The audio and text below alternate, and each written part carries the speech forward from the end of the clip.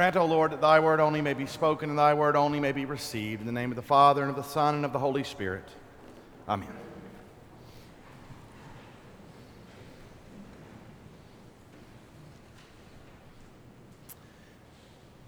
This morning, beloved in the Lord Jesus Christ, I set out to dispel an age-old axiom, a truth that has been handed down for untold generations, a thing that has given children throughout the world courage to face the unforgiving masses, to face the criticisms and the taunts of other children. Today, I declare as false, as untrue, a thing that has been repeated millions of times to millions of people. This so-called truth has been the subject of many posters and wall murals. It has been etched in wood and glass and hung upon the walls of homes and schools and in other public places. And this age-old axiom that is a damaging lie and falsehood is this: sticks and stones may break my bones, but words can never hurt me. Sticks and stones may break my bones, but words can never hurt me. How many times have you heard this in the schoolyard? How many times has this thought gone through your head as some bullying person insulted you or said unkind things about you or someone you love? Perhaps you've even told this to your own children, as my parents and teachers told it to me. Sticks and stones may break my bones, but words can never hurt me. I propose the thesis, brothers and sisters, that while it is certainly true, objectively true, that sticks and stones can indeed break your bones, words can actually break your soul. Words are not a thing to be taken lightly or without great thought. As a young man studying for the priesthood, I remember being introduced to a very disturbing thought dealing with this subject. It, too, was etched in wood and hung on the wall of a classroom at seminary. This very disturbing thought was a quote by the great St. John Chrysostom, the very same great John Chrysostom whose Easter sermon we read at the Easter Vigil that is much loved.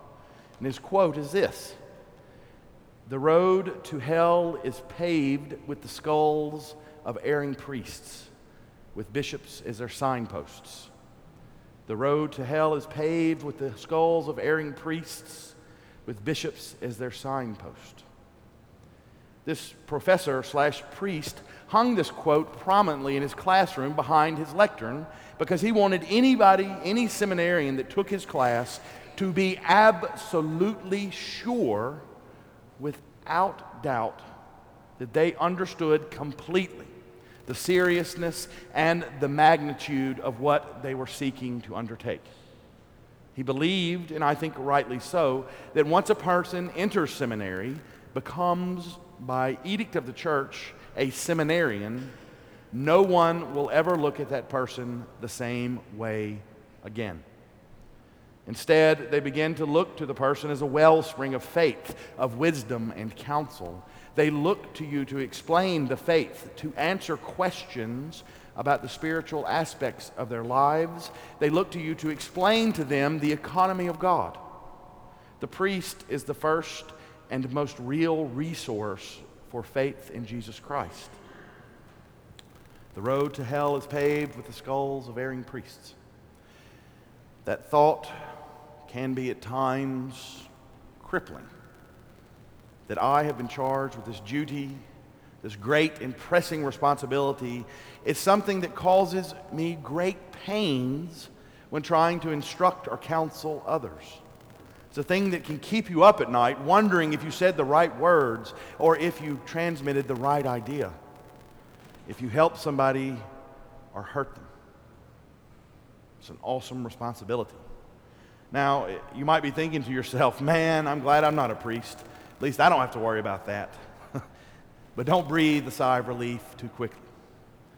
This morning I remind you of the words of our Lord recorded by St. Luke venerable physician of soul and body. He records temptations to sin are sure to come, but woe to him by whom they come. It would be better for him if a millstone were hung around his neck and he were cast into the sea than that he should cause one of these little ones to sin. The entirety of the followers of Jesus Christ, both clergy and laity, you and me, us together, we are all held up against great expectations. We are all held to a tremendous accountability in our actions and in our words. Our brother, St. James, this morning in his epistle, speaks of the power of the tongue, the power of words. He says, so the tongue is a little member and boasts of great things. How great a forest is set ablaze by a small fire, and the tongue is a fire. St. James tells us that our tongues, our words, guide our whole bodies. Or, riding the coattails of last week's sermon, the actions of our tongues, what we say, how we speak of and to others, is a measure of our faith. What we say and how we speak to others is a measure of our faith. More than that, James gives us a much needed warning. The tongue, our words and language guide, steer, and lead the rest of our being. Our actions, our activities, our virtues, our everything. The manner of our life begins with the words we use and the manner in which we speak. If our speech, if our words and conversations are filled with bitterness, with contempt, with jealousy, hatred, envy, and pride, then guess what? So are our lives. If we speak ill of another person, if we speak with negative words towards others or towards anything, then it is a rudder that guides the entirety of our being into dark waters away from the light of Jesus Christ. But it's not just our souls that are at stake. Our words can and do heal. Our words can and do crush the souls of others. And for those words, we are responsible. When we betray the confidence of another by speaking of privileged information, we break the trust of another soul. When with our tongues we spread gossip, we defile a soul. When with our tongues we speak poorly of another, when with our tongues we make fun of another, belittle another, speak of others' failings or shortcomings or oddities, we rip and tear at the fabric of that person's being. And for that, we will answer to God. Think for a moment about the awesome power of words. I love you. I hate you. You are beautiful. You disgust me. You're magnificent.